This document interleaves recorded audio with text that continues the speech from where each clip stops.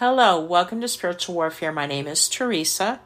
I will be reading from the book by Joseph Prince, The Power of Right Believing, 7 Keys to Freedom from Fear, Guilt, and Addiction.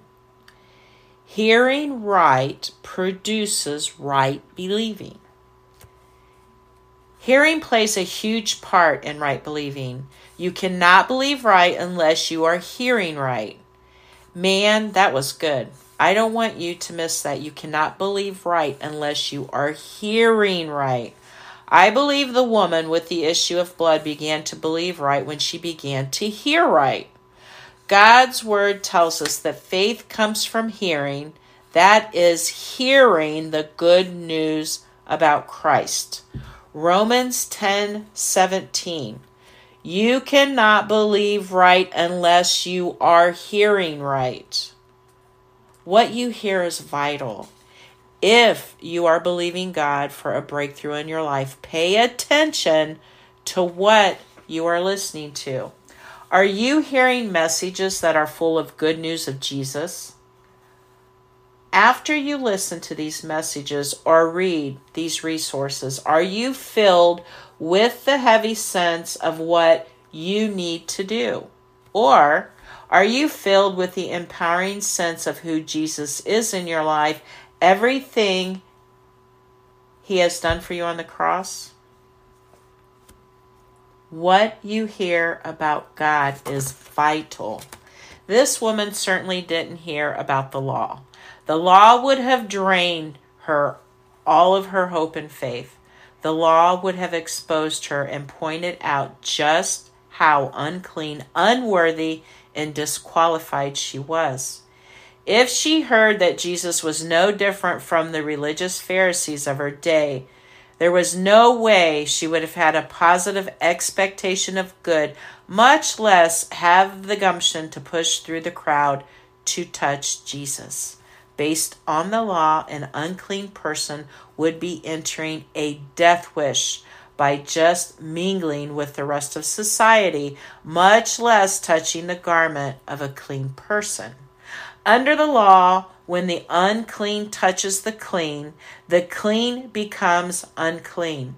Under grace, when the unclean touches the clean, Jesus, the unclean becomes clean. This woman didn't defile Jesus with her uncleanness. When she reached out and touched his garments, neither did the leper whom Jesus touched after he preached the Sermon on the Mount. On the contrary, both of them were infected with Jesus, healed with wholeness. Both of them were made completely whole. Oh, the beauty and the depths of God's amazing grace. What have you been hearing about Jesus? Are you hearing about a hard, legalistic, and religious Jesus that is demanding, harsh, and unforgiving? Or are you hearing the true good news of his love, grace, and tender mercies towards you? The true gospel of grace always imparts hope and faith to you to believe in Jesus. Because when you hear right about Jesus, who he really is, you know that he doesn't look at you to embarrass you and to point out all your uncleanness, addictions, and sins. No, he sees you as someone precious, as someone he loves personally and intimately. He sees you as someone he suffered and died for at the cross.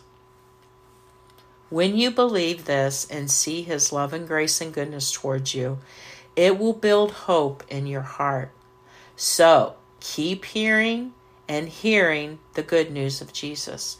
No matter how long you've been struggling or how long it has been since you saw any results, I want to encourage you to fill your ears and eyes and mind with the good news of Jesus. Trust me, when you incline your ear to messages that are all about his grace, you will begin to have a positive, confident expectation of good.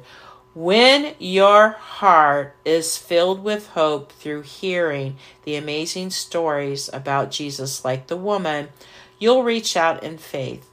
Beloved, reach out and receive your miracle and freedom from loving your Savior. I also was brought up in believing that you could lose your salvation. I was brought up that if you did something wrong, you backslid and you had to become saved again. I was brought up to fear Jesus. I was brought up completely different from the way I know who Jesus is right now today. He loves me. He loves me with everything. And His grace endures forever. He will love you, keep you, protect you.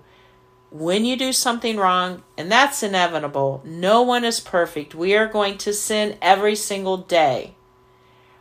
All you need to do is ask for forgiveness, and you are forgiven.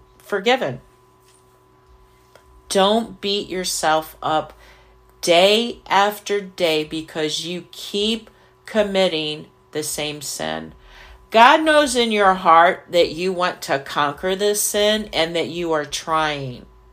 That you're not blatantly, and maybe some people are blatantly just kind of not thinking about God, and they continue to go out and their addictions take over them.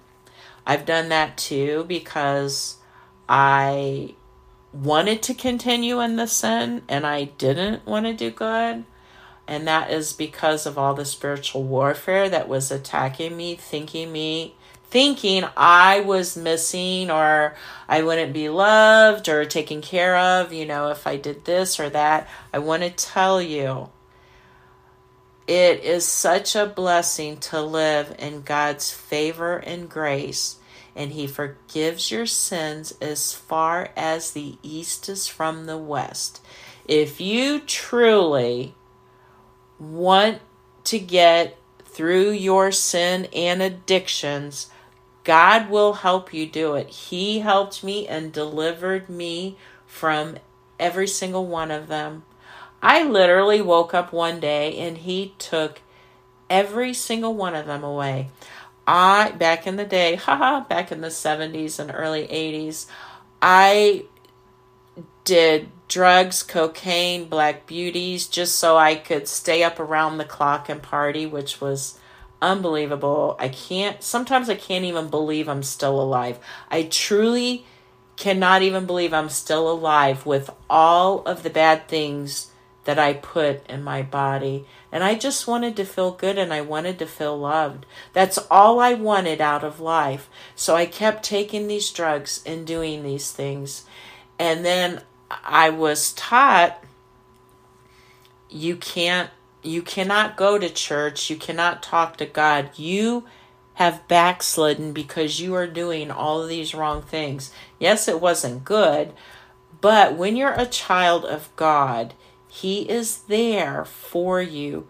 He will take away your addictions if you truly want to be delivered.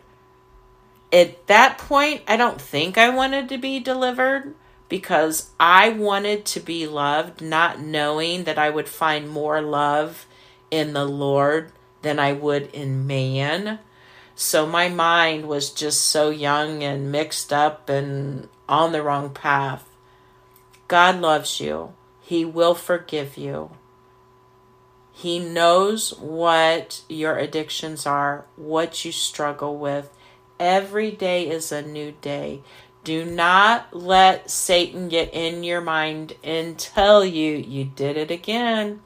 You're not forgiven this time. You are. If you truly are remorseful, don't ever think of it again. Ask for forgiveness.